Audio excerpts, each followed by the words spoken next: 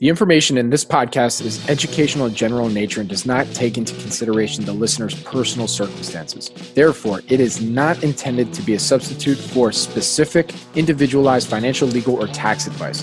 To determine which strategies or investments may be suitable for you, consult the appropriate qualified professional prior to making a final decision.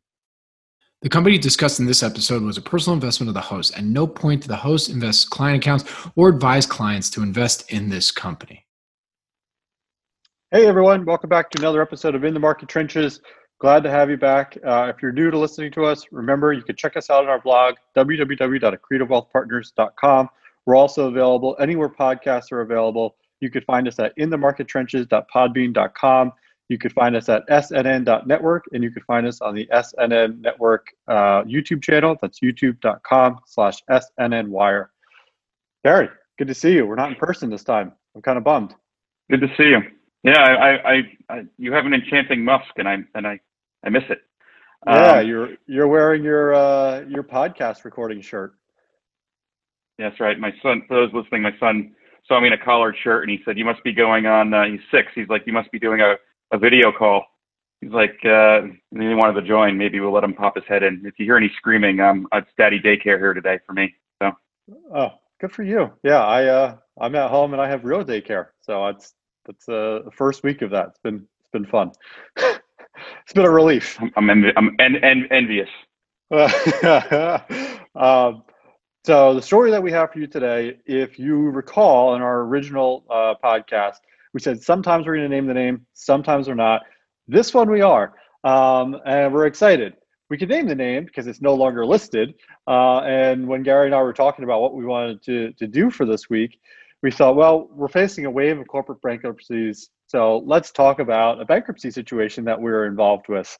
But still, even though it's not listed, just keep in mind that the time period that we're involved with, it's just a moment in time. It's not a reflection of the company before they filed, after they filed, where they stand today. This is just us recounting our experience with this company. So with that said, Gary, what are we talking about? Yeah, I think I'd also just add that we're expressing opinions, and our opinions are, of course, our own. So, and this is, to be clear, we do this stuff personally, and these are personal investments. We're not advising clients to do any of this stuff. And before we get going too far into it, I just want to make that pretty clear. But I want to know the name. What's the name? What are we talking about? Oh, so we're talking about Ironclad Performance Wear. Yes. Is that the full name? Because I kind of forget. Ironclad Performance Wear Gloves, which was renamed ICPW Liquidating Trust at some point. Right. So, how did we find this one, Eric? So take me all the way back to the beginning. So we originally came across this name. We were at an investment conference, and I think you and I were doing our rounds at various corporate presentations, and we just heard, and everyone looks over. We hear the banging, and there was just someone at the table with a hammer banging his hand who was wearing gloves. And that's how we came across the name. So to give listeners some background, these conferences, sometimes they'll do like tables where you go from table to table meeting the different companies. And like every 10 minutes or so, you would go to a new table. And every 10 minutes, like clockwork, we were hearing bang, bang, bang on the table. I'd never heard anything like it. The guy had an actual mallet and he was banging on the gloves on the table. And I'm like, what the heck is this? And so this was a smaller. This is a conference that was focused on these tidier companies. And when you go to these conferences, they're sort of like I sort of liken them to entering the Star Wars cantina. You know, you got every single kind of like charlatan. I'm not going to say charlatan, but every single type of weird thing you could ever expect to encounter at these things. And like you and I are there. We're just. It's like we wandered in and we're looking for Han and Chewie. Yeah. I want Han Solo. Did we find Han Solo that day? Every now and then we come across one. I don't know if we did that day. But anyway, I mean, we're talking about this one today, so maybe we did. I think he was the last presentation for us for that day. Yeah, we had a guy who sold the prettiest modems in all the world. Remember that? His whole pitch was, we have the prettiest modems. I was like, I don't understand. And then we had, wasn't there like another one that was like police training, like in like, some other the virtual reality stuff like that. And then we got the guy with the mallet, and we met him, and we were like, this is kind of weird. And then the guy's like, just send me an email. We'll send you a free pair of gloves. And I'm like, that's sort of weird too. Like, and I never sent him an email. Did you ever get a pair of gloves, Eric? No, it was a pass for me. Okay, so that was probably, I don't know, about 2 years before they filed. Does that feel about right? That we encountered them? Yeah, because I think they filed in 2017, and so it's probably two years before they filed. Yeah, and so we were not involved in this in any way, shape, or form until after they filed, actually. And I guess just what was the reason they filed? So, if I remember right, they had tripped one of their covenants, and so and then after they tripped one of the covenants, one of their competitors came in and bought the debt from the bank and then forced them into bankruptcy. Right. So what was the covenant that they tripped was, that sounds right. The covenant they tripped was, they had some internal control issues relating to, I think, revenue recognition. Right. And so as a result, they couldn't put out up-to-date financials. And that was one of the covenants that was in their loan agreement. And so one of their competitors, as you mentioned, basically bought the loan out from under them and pushed them into a restructuring and set themselves up as the stalking horse bidder. And so the way we came about the liquidation. By the way, which is just super interesting. And I think when we talk about bankruptcy situations, we've been involved in a handful of them. I'm sure we'll talk about them on the podcast in future episodes. But each one is kind of its own animal that you have to really look at and examine with a fine-tooth comb. And so that was just super interesting, very creative of the competitor to buy the debt and to push them into the bankruptcy. And they acted as a stalking horse in an auction. Well, they basically loan sharked one of their top competitors. It was I thought it was super bright. I had not once considered that was possible. But if you live long enough, I guess you kind of see everything, and that's something that kind of goes into that everything bucket, right? Right. So let's see. So they had the issues with the revenue recognition that forced them into this process. I think at that point, the CEO and the CFO were dismissed. I think a little before that, right? Yeah. And so once so I have sort of keyword alerts set up for a variety of things, and one of them is in all SEC filings. I want to see if the phrase stalking horse bidder or stalking horse is in a filing, and whenever that happens, I just kind of give it a quick look, and 9 times out of 10 or 19 times out of 20, there's not much else to really do. You just give it a look, right, and you sort of move on with your life. With this one, it was kind of interesting because you had this it was a unique fact pattern that resulted in this. And it seemed like there was more to the process prior to them actually going through this restructuring and auction and whatever else. So it seemed to me that for people that don't know how the bankruptcy process works, like what does it actually mean to be a stalking horse? So that essentially you're serving as the primary bidder in terms of for a company's assets. And so if they're going to hold an auction, they have to go through the process to see if there's a superior bid out there.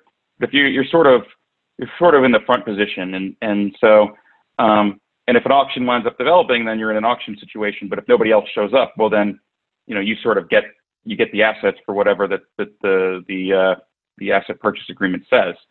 And so that's really it. And so we sort of looked at the stalking horse bid and thought, well, we're not sure that there's anything left after accounting for all of the expenses to sort of wind this down and whatever else. But this company has sort of an interesting history. Maybe there's some causes of action that might be left in the estate. Maybe there's some other stuff going on. And we sort of just kept an eye on it. And normally this one was kind of unique in the sense that a lot of times when you have these sort of restructurings, there's a host site the host site, it's actually free to access. In this instance, so they some of actually those didn't host pay sites, for a host site. yeah, and so some of those host sites, the popular ones, Prime Clerk is a popular one, KCC is a popular one. Everything goes through an official site, which is Pacer. Right. And so you could search for you search based on the court system that they filed through. If you have a case ID number, you'll put that in, and then you can get all the documents related to that case and all the information related to that case. What else should they know about Pacer, Gary?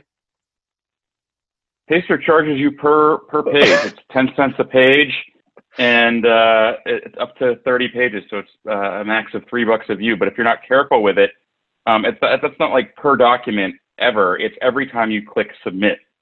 So I think at some point during this process, I got a bill from Pacer for like $1,000, and I was like, "What the heck?"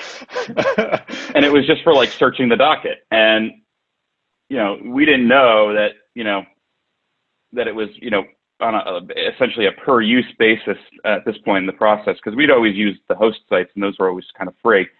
And so we had to write letters to Pacer. We said, "Listen, we're not really attorneys. We're just we don't use the site all that often." And, we searched this same thing multiple times a day, a number of different times. We rang up, $30 in charges a day, basically following this thing because we're just refreshing the screen.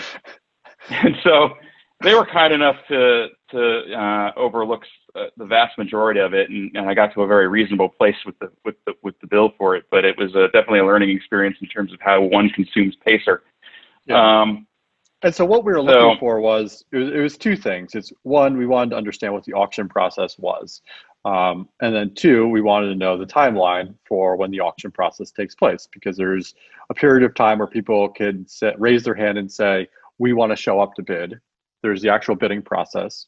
Then there's an objection deadline. Then the bidding gets finalized. And basically, the winner gets awarded. And then whatever happens next, happens next. And so that's what we were looking for, the timeline and the rules of the auction. Right. And so in this particular auction, anybody who wanted to show up had to post a couple $1 million, right? Yep. So if you wanted to show up, you had to, your incremental bid had to be $750,000 above the previous bid. So what's that mean? So you have the stalking horse bidder. If one bidder shows up, it has to be $750,000 more than what the stalking horse is willing to put up. Also, they had to put $2 million down just to show up. It was refundable to them if they didn't win, but they still had to show up with a bag of cash and say, we're serious. If you had two people show up, then you start getting a real auction. And so that's what we were looking for. There was a real auction going to break out. Yep. And so basically for us, we were checking the docket, trying to see, what was going on with this, because the auction, there was a deadline for submitting bids for the auction. So that kind of came and went. And I don't know, it was around that time, it was clear that from the docket that there was not going to be one, but two additional bidders posting this kind of collateral with, a bid that topped the stalking horse. And so it was pretty clear at that point that now that we've got three parties at the table, a real auction could break out. And that was when we got involved. That was when we decided to get involved. We didn't know how the auction was going to turn out. We didn't know anything really else beyond that. But we do know the dynamics and human behavior. If these companies went through all this trouble to go and put through a bid and post the collateral, that they were serious buyers, and they were also they were not financial sponsors like a private equity firm. These were competitors, and there were some real synergies to be had by folding. This company had problems, but it did have a real operation, so there were definitely some synergies to fold in there. And so what wound up happening was, we didn't know how the auction was going to turn out, but we felt good enough to do something. And what did we learn? A couple days later, about a week later, they had the auction. A couple days after that, we learned that it was the result of the auction was not so bad, right? Right. And I thought what was interesting is all throughout the way, you had multiple entry points. It wasn't, if you were vigorously refreshing the screen like we were, and you were kind of you knew what you're looking for, and you're probably one of the first to see it after the attorneys, the judges, and whoever else was involved. I mean, you were still able to buy at decent prices. So what the first point was when we learned that there were other bidders showing up, and even after they announced what the final results were for the bidding process, there is a lag between when the stock reacted and when the news hit or when the document hit the docket. Yeah, so I mean, so what we found in these things is that there's oftentimes a good amount of latency between when something is out there and when people figure it out. And so sometimes if you're paying close enough attention, there's an advantage in paying close enough attention, and that you can come up with an analysis and figure out what's going on just a little bit quicker. And for us, we had some estimate of what we thought the wind down costs were going to be. We had some estimate of what we thought the claims were going to be. And ultimately, the auction result was, we felt it put the equity in the money, and we weren't sure quite how far in the money, but we felt like it was pretty well in the money. And that was before considering, maybe if there were some, legal rights that stayed in the estate that maybe that might accrue. Of course, you have to offset that some with maybe the cost to pursue that stuff. So we really didn't know. We sort of we put a big question mark there in terms of how much they would spend versus how much they would get. But the good news was after they had a successful auction, there was a trustee appointed and a committee of a couple shareholders that had a decent stake that were going to sort of oversee, how things progressed from there. And so. What else am I forgetting? So I'd say the other thing to keep in mind with some of these bankruptcy situations is, oftentimes they'll delist. And so you may see the shares get removed from your account and replaced with a QSIP. So if you want to know if it's going to delist, you could always check out FINRA's daily list, and it'll tell you. You can search the symbol. It'll tell you what's going on with the symbol. It'll give you the details. I'm sure in a later podcast we'll go through how to actually look at FINRA's daily list and go through that and what all the codes mean, because we had another interesting situation with that. But you'll understand what's going on in your brokerage account, and then as you get that QSIP, if the equity was entitled to any money, they'll distribute it through the DTC system, and that's how you will. If it goes through DTC, that's how you would eventually get paid as an equity holder. What else? Yeah, and you got to be sort of careful, because the custodians, some of them, all of them, sort of treat this stuff just a little bit differently, right? Yeah, and so I'll talk about my personal experience here, and this is what I learned. Is if you get involved with these, you have to carefully document exactly what's happening. So I use multiple custodians just because I want to understand what the experience is at different custodians, and they handle this stuff differently. So one of my custodians actually removed the symbol and removed the QSIP from my account. Now, I was sitting here as an equity holder thinking, I think I'm entitled to a distribution in the future. And the response I got was, well, if you are, we'll figure it out. We'll make sure you get your money. Another custodian kept the QSIP in the account. Yeah, trust us. Is essentially what they said. Another custodian actually kept the symbol in there, which I thought was kind of weird, that there wasn't a best practices across custodians. So I ended up writing a letter to the one custodian and just outlined to them and said, hey, this is what another custodian did. I really think you made a mistake here. And again, they just said, trust us. So I just kept a copy of that letter. I printed out the most recent account statement that showed them removing the QSIP from my account, showed the quantity of shares I had, which was fine. Eventually, a distribution got paid. I know, because the custodian that kept the QSIP in my account, the cash hit. And so it was like, okay, great. And I went to the other custodian, no cash, for day 1, day 2, day 3. So I reached out to them, and they said, yeah, no, we don't see anything. We don't see anything. That company is filed for bankruptcy. There are no distributions. Yeah, not quite. Here you go. And so, I just sent them a big packet of information. I asked them to put the QSIP back in my account. They didn't. A second distribution came through. I knew again, because the custodian that had the QSIP told me, and the other custodian said, So it was just the same process. And so you really have to stay on top of this stuff. I was also in communication with the plan trustee, who is great. I would say don't be afraid to reach out to these trustees. You want to know the parties that are involved. You want to know who represents the company that filed for bankruptcy. You want to know who the trustee or the plan administrator is. Feel free to, you're an equity holder.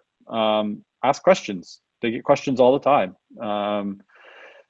And so that's okay. It makes you more informed, and it gives you more ammunition if you got stuck in the situation that I was in. And so I actually got something written from the trustee to explain what the distribution was. I was able to hand that to the custodian, and eventually the cash found its way to my bank, to the brokerage account.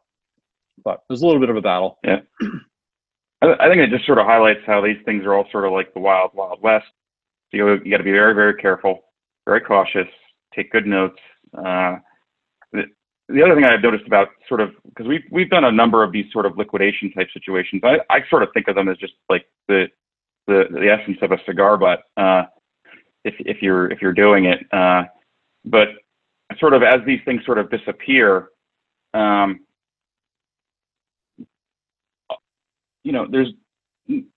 aren't a lot of folks that are writing the postscript to these stories so that they're well understood. There's a lot of tribal knowledge as it relates to these sorts of things. And when you've seen one, my experience is that when you've seen one, you've seen one. The process tends to be somewhat similar, but sort of all the various iterations and permutations of how these things can play out can be kind of different. And so, it's a, like I said, for us, these are things that we only do personally. And it's for that reason, because, these things can go all sorts of different ways. I think that, we've been one part lucky, and over time, in terms of, some of the experiences that we've had, we've learned a lot, and, it didn't, cost us too much. And so, but when you've seen one of these, you've seen one of these, and, these all kind of have their own little tribal history. And I think you and I, as having done a number of these, we've sort of built up that knowledge bank of experiences that we've had. And we've been pretty good at being able to navigate the process and sort of figure some stuff out. Yep. Yeah. And then before these companies usually delist, you do have the last chance to get out. And that's kind of your last source of liquidity. But once it delists, you're locked in, for better or for worse. But yeah, you're right. I mean, you don't hear a lot of postmortems on these things. And yeah, there's definitely some tribal knowledge in this space. It's a very nuanced space, and it's very tricky.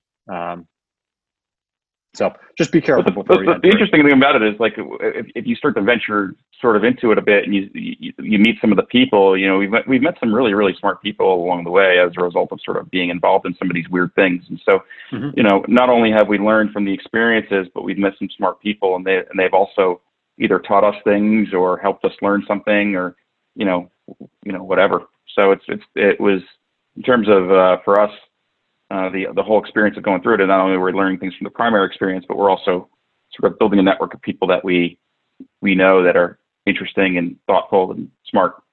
Yep. Yeah. Overall, it's been a great experience so far. We'll see what the future has in store. Well, it's been a good experience when you take it in the full broadest context of everything that's gone on. Some of these aren't worth the trouble. Some of the I would say that. For a later episode. We've had some experience. What's that? I said for a later episode we could talk about that. Oh, maybe, I don't know. But a lot of these aren't worth the trouble. And so we've been sort of a little bit lucky in the sense that we've done an okay job at navigating this. Anything else that listeners need to know? I don't know. Can you think of anything? Tread carefully, document a lot, know what you're looking at, be careful. Yeah, and that's really it. Do your homework. Wear gloves. Yeah. Yeah. Wear gloves. Very close. Thanks, Bobby. Okay, you want to take us home, Eric? Sure. Thank you everyone for listening. I hope you enjoyed this. Like I said, we've been involved in a couple of bankruptcy situations. They're all kind of unique in their own right. We'll talk about a few others in later episodes. Thank you again for listening. Remember to check us out on our blog, www.accretovaultpartners.com. We're available anywhere podcasts are available. Feel free to rate and review us. You can find us at inthemarkettrenches.podbean.com. You can find us at snn.network. You can find us on the SNN YouTube channel. That's youtube.com/SNNwire. Thanks again for everyone for listening to us. We really enjoy doing these. We look forward to sharing next week's episode with you. We're going to have a guest for you next week. Really excited to have him on. So thank you so much. Gary, anything else? Is that a wrap? I have nothing to add. All right, that's a wrap. Talk to you guys next week. The information in this podcast is educational and general in nature and does not take into consideration the listener's personal circumstances. Therefore, it is not intended to be a substitute for specific, individualized financial, legal, or tax advice. To determine which strategies or investments may be suitable for you, consult the appropriate qualified professional prior to making a final decision.